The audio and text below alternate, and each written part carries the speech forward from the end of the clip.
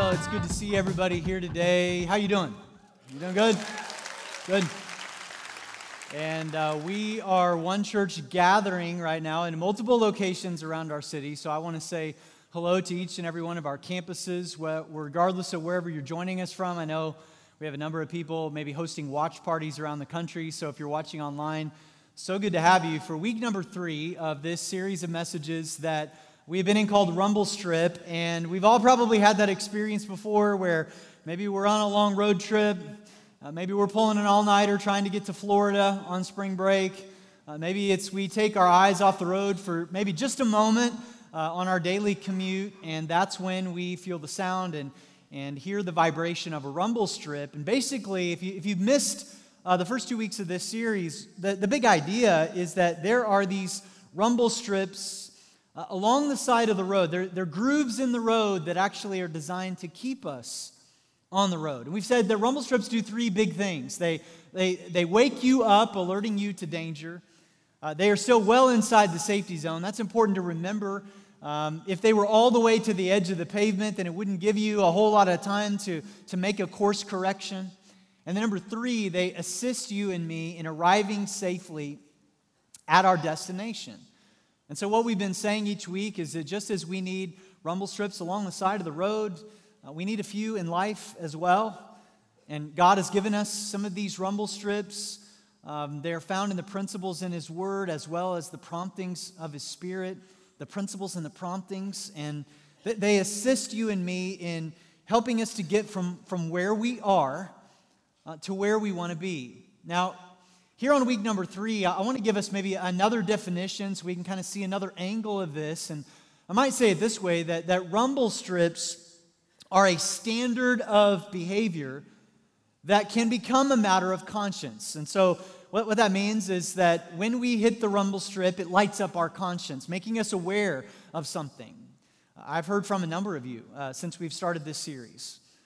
Direct messages, emails, conversations in the hallway, just recognizing that maybe there were a few rumble strips in your life that you ignored, maybe that you wish that you would have paid attention to. Some of you have come up to me in tears and said, I didn't really fully know how to say it, but as I am kind of going through this series, I'm recognizing that there's some rumble strips kind of going off in my life right now, and they are there for our own good, to keep us from swerving off the road, over the embankment, hurting ourselves and the people that we love.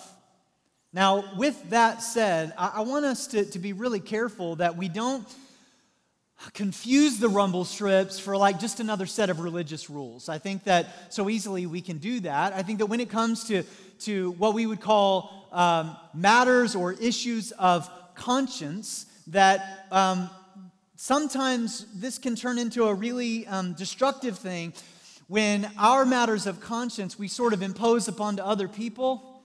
And Paul actually goes into great length discussing that in his letter to the Corinthians. And when that happens, it can distract us as well as other people who need to experience the power and the grace of God from really experiencing it.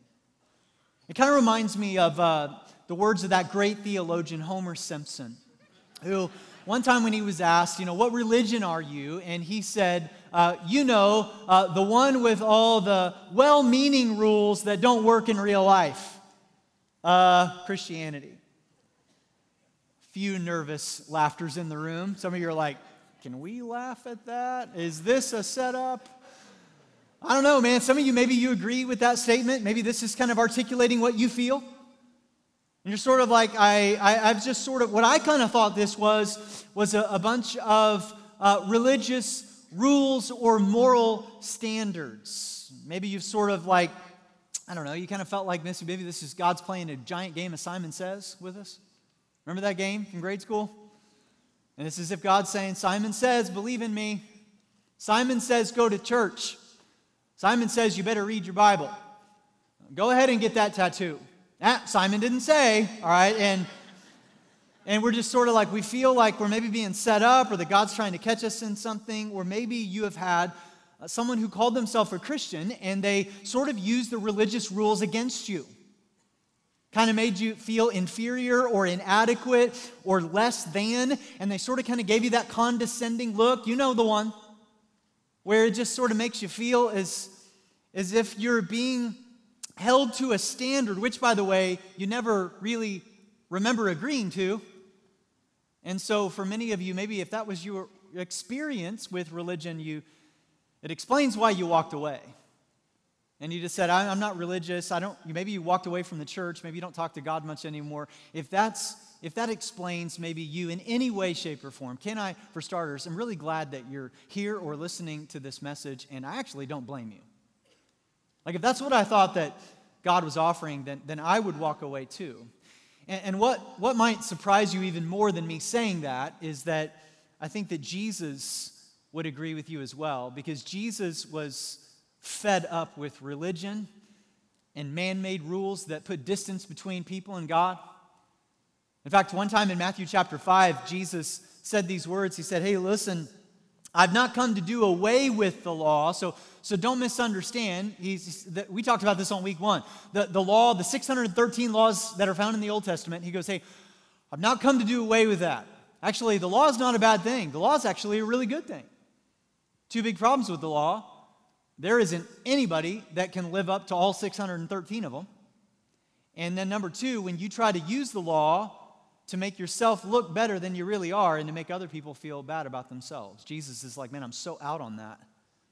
And so he says, I've come not to do away with it, but here's the word that he uses. He said, I've come to fulfill it. And that's a really good thing. In other words, Jesus says, hey, you don't have to be distracted trying to follow every nuance of the law. What I want you to do is look at me. What I want you to do is invite me into your life. Here's another way of saying it. Jesus is like, here's the ball, I'll block for you. And let me run right through that defensive line. And last week, if you were here, I said in John chapter 10, Jesus said, I have come to give you life and life to the fullest, which means he is for you. Which means that he wants you to experience joy and freedom. Come on, if you're going to clap, commit, all right? No PGA golf claps in here. No, I want you, here's another way of saying it. The rumble strips are here not to limit our lives, but to maximize the lives that we've been given. And so much of the time we don't see it because there's so many things distracting us away from it, even those of us within the church, sometimes especially those within the church, is that oftentimes, I know this has been true for me, is that I came to Jesus, got saved by grace through faith, and then I start going back and trying to follow the rules. And it distracts me away from the power and the healing that God wants to bring into my life. Now listen, following Jesus isn't always easy, but it should never be complicated. And sometimes we make it more complicated than it needs to be. I don't think that I need to convince you that driving behind the wheel of a car is really dangerous when you're distracted. I think that we would all agree with that. The National Safety Council actually provided a list of the top things that are distracting us as we drive. Most of these are not going to be surprising to you. One of the ones they list is just eating and driving. All right, so no more Taco Bell, kids. All right. Another one that they mention is just music. You know, we crank up the playlist and we just sort of get lost in the song and we stop paying attention to what we're doing. Another is cell phones, texting and driving. Another is just other passengers in the car, just talking to us, distracting us. I don't know if any of you have ever done this. You slow down to check out an accident, and then you get in one. Maybe dozing off behind the wheel is another one. And then one of the last ones that they list is putting on makeup. All right, so ladies, all right, you look good. All right, you look good, but you're risking our lives. Okay, so, and they go on to say there's 1.6 million accidents each year. There's 390,000 injuries that occur each year from texting and driving. I don't think that's a surprise to any of us. But oftentimes, what we know to be true behind the wheel of a car, we often fail to see in our spiritual lives. And the what's at stake is much higher. And many of us are distracted away from what Jesus has truly called us to. And so I want us to look at a little-known story tucked away in our Old Testaments out of 2 Kings chapter 5. So if you have a Bible or a Bible app, would you go ahead and turn there? If you don't, the verses that we'll walk through, I'll put on the monitor beside me. But I want to look at this story of an individual in particular that really needed to experience the power and the healing that only God could provide, but he was distracted away from it.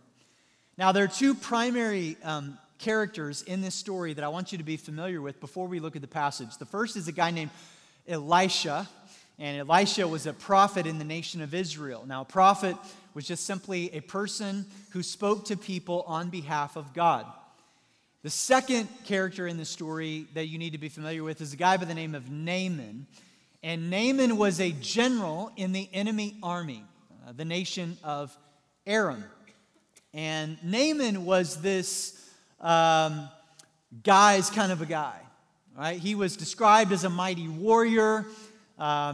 Ladies wanted to be with him. Guys wanted to be him, all right? I mean, he's just a stud. I mean, it's amazing how much in common I have with Naaman. I mean, it's just like my doppelganger, like I feel like I'm looking in a mirror, all right? I'm such a big dork. My wife is somewhere rolling her eyes. I can feel it, all right? So here you've got these two guys. Naaman is this sort of like intimidating figure, and one day he gets diagnosed with a terminal disease. He gets diagnosed with leprosy. Now, leprosy was a disease that started in your skin, and it worked its way into your body, attacking your vital organs. There was no known cure. Leprosy was not only a physical scare, but it was a social and relational death sentence, meaning that when you got it, you didn't want to tell anybody that you had it, because as soon as they found out you had it, then they would isolate themselves from you. And it was terrifying. And so I want to pick this up in verse 2. It says, "At this time, Aramean raiders had invaded the land of Israel." That's where Elisha is. "And among their captives was a young girl who had been given to Naaman's wife as a maid. And one day the girl said to her mistress, 'I wish my master would go see the prophet in Samaria,'" that would be Elisha, "'he would heal him of his leprosy.'" Now, the first thing that I want you to see here is that you've got this young girl from Israel who has been kidnapped. She's been taken captive by Naaman's army, and she gets placed in Naaman's house as a captive, as a slave. And here she is, being held against her will. She hears the dinner conversation. She knows that he has leprosy, and she speaks up, and she says, "I know where he can get some help and some hope." It's pretty amazing. I mean, we don't know anything about this girl. We don't even know her name. Now, if I'm in her situation and I'm being held captive against my will, and the people that are holding me captive, I find out that they have a terminal disease, I don't know, maybe this is just me. I'm not saying a word. Maybe this is reflective of my heart, but I'm just guessing that some of you would feel the same way I would, and I would just say, "Oh, you have leprosy? Too bad. I hope you die a slow, painful, miserable death." But she doesn't. She speaks up and she says, "I know where you can get some help. I know where you can get some hope." And so in verse 4, Naaman goes to his boss, the king of Aram, and he explains the situation. He says, "I don't want to alarm you, but I've got leprosy. I haven't told anybody yet, and I've heard that there's somebody in Israel that can actually heal me of this." And the king of Aram says, "Man, not only will I give you time off work, but I will send a text message to the king of Israel. We met each other one time at the last King's Convention in Vegas. Like, I know who he is. All right, and I want you to get right in, and I want you to get the help that you need." And so, verse 5, Naaman started out carrying as gifts 750 pounds of silver, 150 pounds of gold, and 10 sets of clothing. He knows this is going to be very expensive because this is out of network, all right?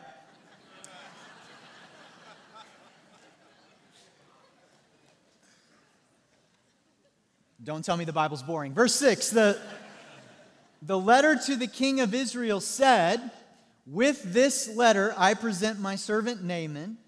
I want you to heal him of his leprosy."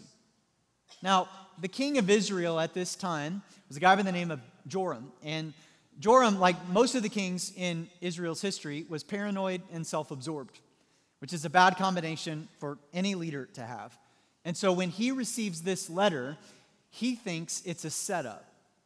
He thinks that this is a political ambush, that they're actually trying to use this to pick a fight with him. Because what'll happen is if Naaman comes and doesn't get what he wants, then they'll say, this is a reason for us to invade. So verse 7, when the king of Israel read the letter, he tore his clothes in dismay and said, "Am I God that I can give life and take it away? Why is this man asking me to heal someone with leprosy?" I can see that he's just trying to pick a fight with me. But when Elisha, the man of God, heard that the king of Israel had torn his clothes in dismay, he sent this message to him: "Why are you so upset?" In other words, stop reading fake news. Get off of Facebook, all right? He says, "Send Naaman to me, and he will learn that there is a true prophet here in Israel." Now, if you don't know anything at all about Elisha, here's all you really need to know. The whole purpose of Elisha's life was to shine a big, giant spotlight on God. The whole purpose of his life was to say, let me remove the distractions, let me eliminate the barriers. I don't care if you're an insider or an outsider. I don't care if you're from the nation of Israel or if you're a general in the enemy army of Aram. Let me just shine a big spotlight on God. And can I just say that that's the heartbeat of our church as well? And that when you come to serve and that when you come to worship, that should be the focus of all of our efforts, is to just shine a great big spotlight on God. And I thought that we'd get some more clap behind that. That's good, all right? Hey, so far, I don't know about the other campuses. So far, 930's putting y'all to shame. Just saying, all right? But it's not a competition. All right, so Naaman says that he goes with his horses and his chariots, and he waited at the door of Elisha's house.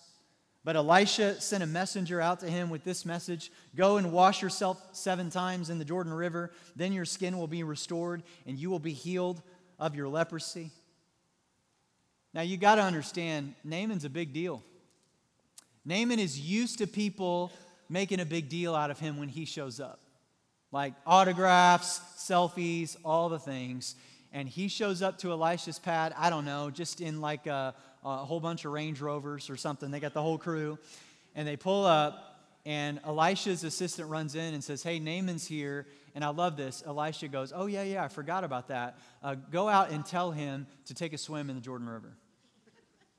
And I just love the fact that Elisha doesn't go out to meet him. I don't know what he was doing. I don't know. I envision that he was shaving, right? I just envision that he was standing there in his towel, shaving casually, drinking his coffee, and he says, "Yeah, I don't have time to go out and meet this guy who's a big deal." And as you might imagine, Naaman gets ticked off. Look at verse 11. Naaman became angry and stalked away. "I thought he would certainly come out to meet me," he said. "I expected him to wave his hand over the leprosy, I don't know, all hocus pocus style, and call upon the name of the Lord his God and heal me. Aren't the rivers of Damascus, the Abana, and the Pharpar better than the rivers of Israel?" In other words, he's talking about the rivers that he has back home. He's like, they're far superior than what we have here. Why shouldn't I go wash in them and be healed? And so Naaman turned and went away in a rage. In other words, he's going, I've come all this way, and you didn't even come out to say hello to me, and now you're telling me to go down to an inferior river and go swimming? Like, this is ridiculous. It's a joke. Now, here's the thing that Naaman couldn't have possibly seen or understood at the moment, is that in Israel, the Jordan River had a really special place in their history.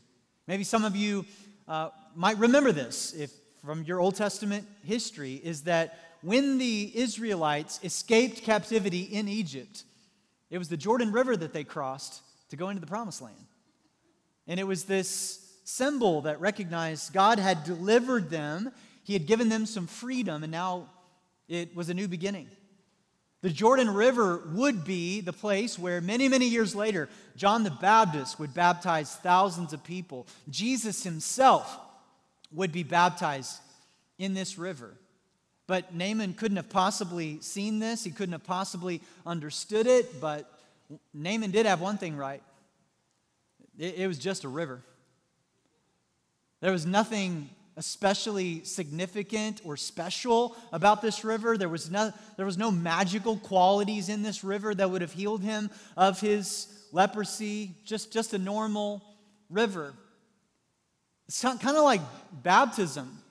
And one of the things that God asks us to do after we trust Him with our lives is to be baptized. And I know for many of you that's maybe kind of a confusing thing, or it's a frustrating thing, or a discouraging thing, something that you don't necessarily want to do. And you're like, well, what's the big deal about it? I want you to know there's nothing in the waters of the baptistry that save you.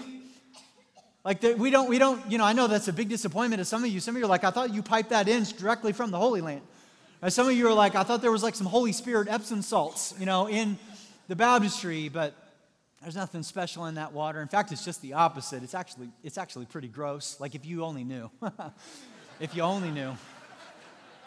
Like especially when we do spontaneous baptisms, like I've been in there. After like 30 people or so, like it starts to feel kind of funky, all right? And like I'll like pull my hands up and like I've got hair intertwined through my fingers. There's like a nice little layer of some kind of scum on the top. It's just like body oils and makeups. I don't know. It's like, and now you're like, I am definitely not being baptized now. It's like not happening. There's nothing special in the water. So what's the big deal? Here's what's the big deal. In baptism, your humility and obedience meets Jesus there. And something powerful happens.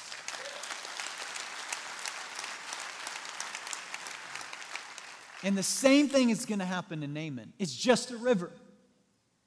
And Elisha is really sort of like wondering, will you have the humility and the obedience to do something you don't understand?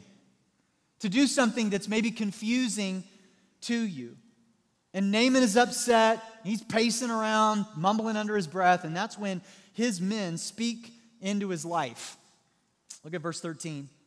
But his officers tried to reason with him, and they said, Sir, if the prophet had told you to do something very difficult, wouldn't you have done it? So you should certainly obey him when he simply says, Go, wash, and be cured. Man, there's a lot of wisdom in that. They're like, bro, can you dial it down just a bit? This isn't that big of a deal. Why are you so angry? They're saying, hey, listen, didn't you expect him to tell you to do something difficult, invasive, or painful? Like, didn't you expect him to say, like, hey, we need to put you under and we'll cut you open? Like, you probably would have done it. Like, if he would have said, here, drink this green stuff, you probably would have done it. All he's telling you to do, man, is go for a swim. Like, what's the harm in that? Let's go down, let's have a swim, let's see what happens, and then we'll go home. Aren't you grateful for people like that in your life? I hope you got some people like that in your life. People that will talk you down off the ledge, people that will speak into your life when your emotions get the best of you, and their words clear your head and reset your heart. And by the way, can I just say that last week, we set a record, I believe, in the history of our church. We had over 200 of you go to Growth Track and say you wanted to be in a group. And I just want to say, man, way to go. That's incredible.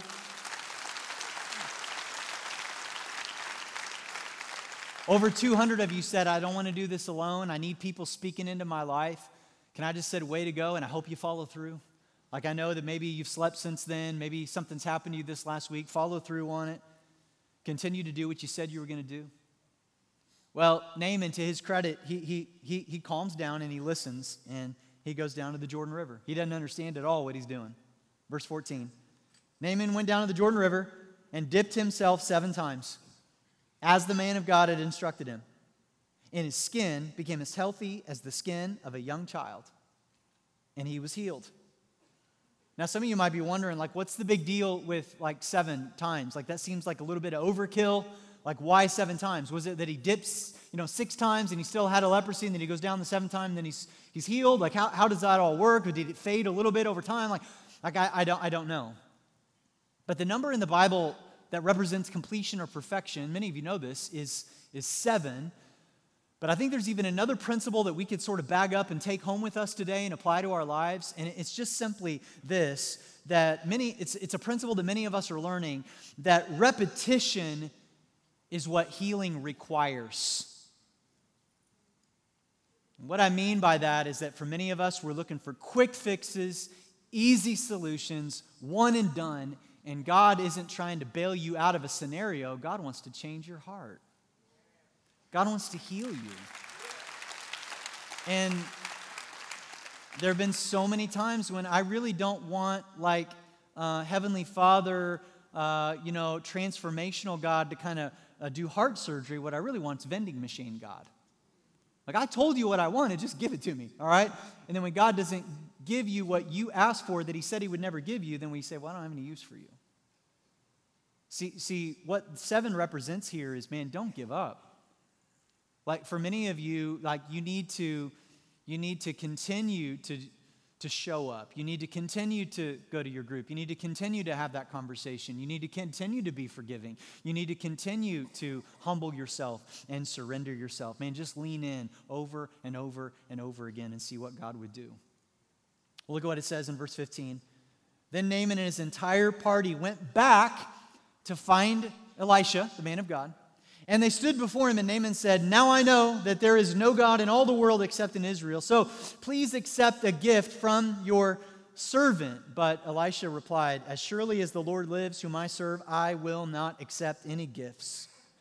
And though Naaman urged him to take the gift, Elisha refused. I love this. Elisha is saying, hey, listen, I don't want any compensation. I don't want any money for what I did. I can't take any credit for what happened to you because I didn't do anything. I need to remind you, I didn't even come out to say hi. And actually, there's a reason why I didn't. It's because I didn't want you to be confused or distracted as to where the power came from. Like, the power didn't come from me. Like, the power came from God, and I wanted you to see that. I wanted you to know that it was the power of the living God that met you in your obedience, Naaman. I wanted you to know that when you didn't understand it, when you were confused by it, when you were frustrated with it, when you almost talked yourself out of it, God showed up. Even though you went reluctantly down to the river. Man, Naaman, to your credit, you did it. I know that sounds crazy. Jordan River 7 times, like, I was half joking. You actually did it. Like, you humbled yourself, you went down there, and your humility and obedience, that's when you met God there. And you know what? There's a word for it. It's called faith. And God showed up in the midst of your surrender, in the midst of your need, and He healed you. I mean, God's grace is free. He just loves you, man. He wants you to be healed. It's an incredible story, and it doesn't get a lot of airplay. In fact, for many of you, maybe it's the first time you've ever heard it. I know for me, it had been years since I'd reviewed it. I had to walk my way back through it. Did you know that Jesus actually references this story in His teaching in Luke chapter 4? The setting is Jesus is teaching in the synagogue in His hometown of Nazareth. And He references this story, and it just about got Him killed. The people wanted to throw Him off the side of a cliff. Now, as someone who communicates for a living, can I just tell you that if your response after I get done is, let's kill him, I don't know.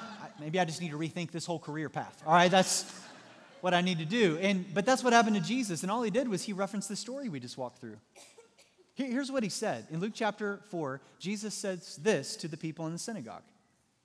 Many in Israel had leprosy in the time of the prophet Elisha. But the only one healed was Naaman, a Syrian. And that's actually what triggered the people's anger, and they wanted to throw him off the side of a cliff. Now, what's the big deal with what Jesus just said here? Here's the big deal. Here's what Jesus was saying. Jesus was saying, hey, listen, Naaman wasn't the only one who had leprosy back then. A whole bunch of people had leprosy. People who had home field advantage. People that didn't need to get time off work and a letter from their king because they had direct access to Elisha right there in their backyard. People that were considered the people of God. They had leprosy, and they could have experienced the power and the healing of God, but for whatever reason, they didn't experience it. They didn't humble themselves. They didn't obey, but an outsider did. A Syrian by the name of Naaman. And Jesus was issuing a warning, and they picked up on it. Jesus was saying, hey, there's no room for entitlement in the kingdom of God. Just because you think that you've got direct access to God because of, and then you fill in the blank. Because of the denomination you grew up in, because of your theology, because of your moral choices, because of your matters of conscience that you abide by but others don't seem to, because of the way that you vote, on and on we could go. Jesus says, hey, be careful that after you come to God that you actually don't get distracted from the power of the gospel, because Jesus just might show up and save the person you least expect. That's what he's saying. And as a church, may we never forget that, because the minute that we forget it is the minute that we begin to just become another religious institution that slowly dies a long, painful death. Several weeks ago, I got a letter in the mail, and it was just this summer, and I got into my office. I'm kind of working through. I'd been traveling, and so I was opening up some mail and some things that I'd received, and I had this handwritten letter from someone who had visited our church, and so I began to read the letter, and it started this way: I visited your church this Sunday past. And I thought, did you just crawl out of a time machine from a different era? All right, the whole letter was kind of written in that kind of style.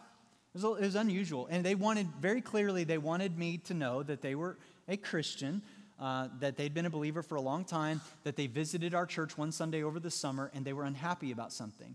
And it was on a Sunday that I wasn't here. I was actually traveling. Ryan Bramlett, our downtown campus pastor, was preaching that weekend, had done an incredible job. But they were upset, how should I say this, with Ryan's stylistic choices. In particular, he had some rips in his jeans. That particular morning, apparently he fell on the way in. I don't know. All right, so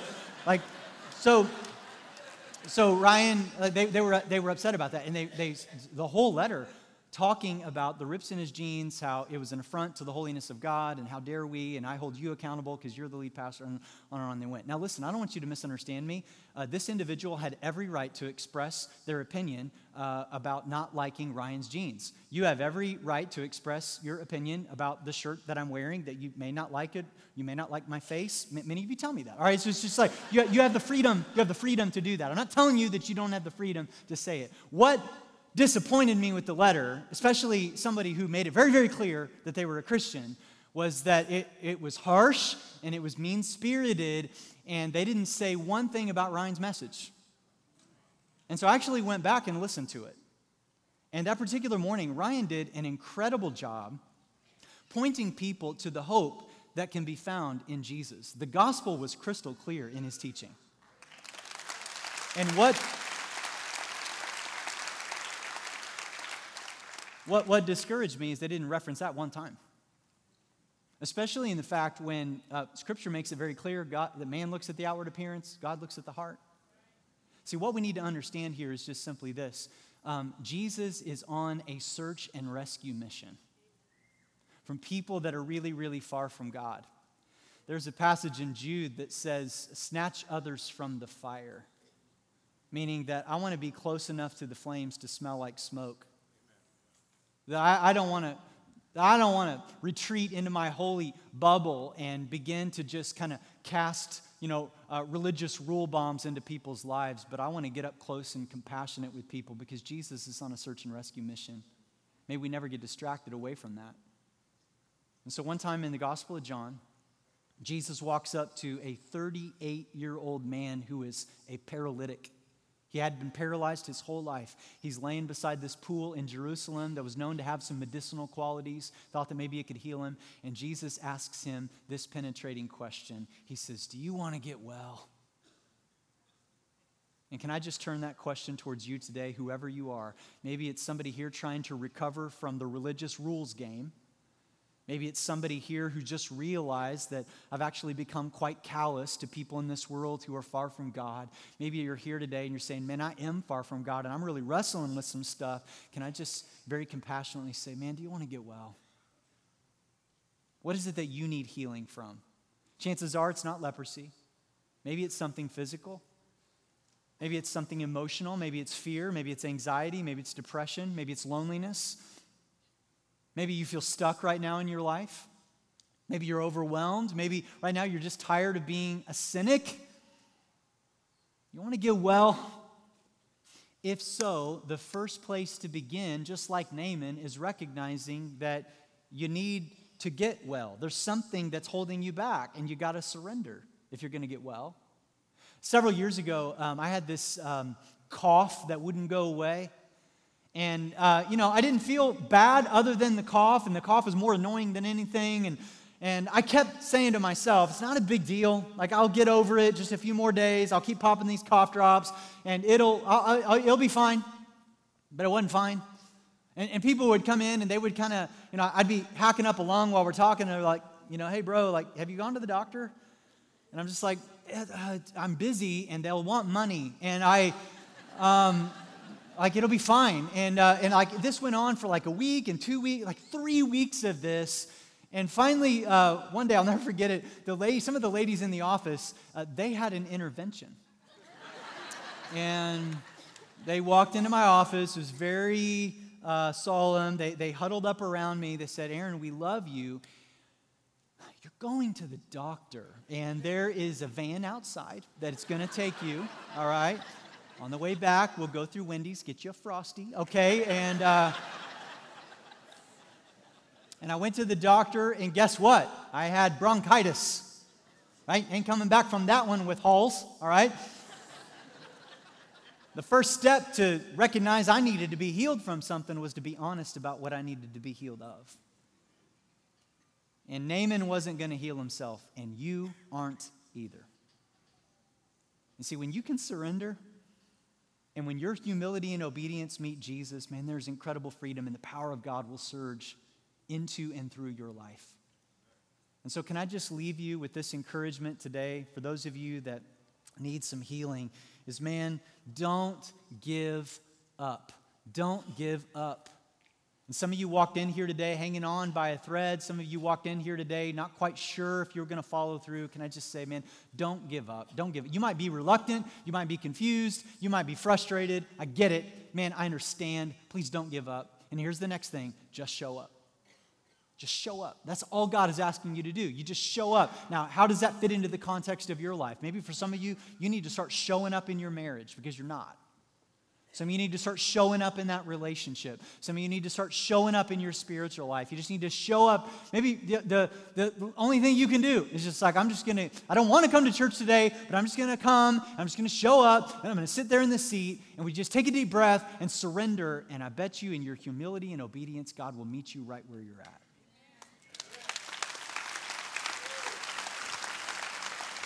So let me encourage you with words that Paul wrote to the church in Corinth. He's talking about some of the things that his team went through in the province of Asia. And I just want to leave you with this passage right here. He says, we were crushed and overwhelmed beyond our ability to endure. And we thought we would never live through it. In fact, we expected to die. But as a result, we stopped relying on ourselves and learned to rely only on God who raises the dead. He says, hey, all these problems, all these issues, all these hardships, what it taught us was to stop relying upon ourselves and start relying upon God. Because there is power that is there to bring healing in your life, whatever that looks like for you. And so let's just take a moment and ask him to do that. Father, we come to you right now. And I pray that regardless of who we are, regardless of where we've been, regardless of what we're struggling with, that right now today, that we would just simply surrender. And maybe What we need to do as we're sitting there is maybe we just need to hold up our hands. Not high, we just need to hold up our hands right in front of us, open-handed. This is a sign to say, God, I surrender. I'm coming empty-handed to you. I've been relying upon myself too much. I've been holding on to the ledge, thinking I'm walking by faith, but really I'm holding on to the ledge until the footing seems secure. Then I'll let go. And what you really are saying to us is just let go. Someone here today needs healing physically. I pray that you would give it to them. God, somebody here today needs healing emotionally or spiritually. God, I pray that you would bring the healing that only you can. And so help us to not give up, to just show up and allow you to do what only you can. And we ask this in Jesus' name. And everybody said,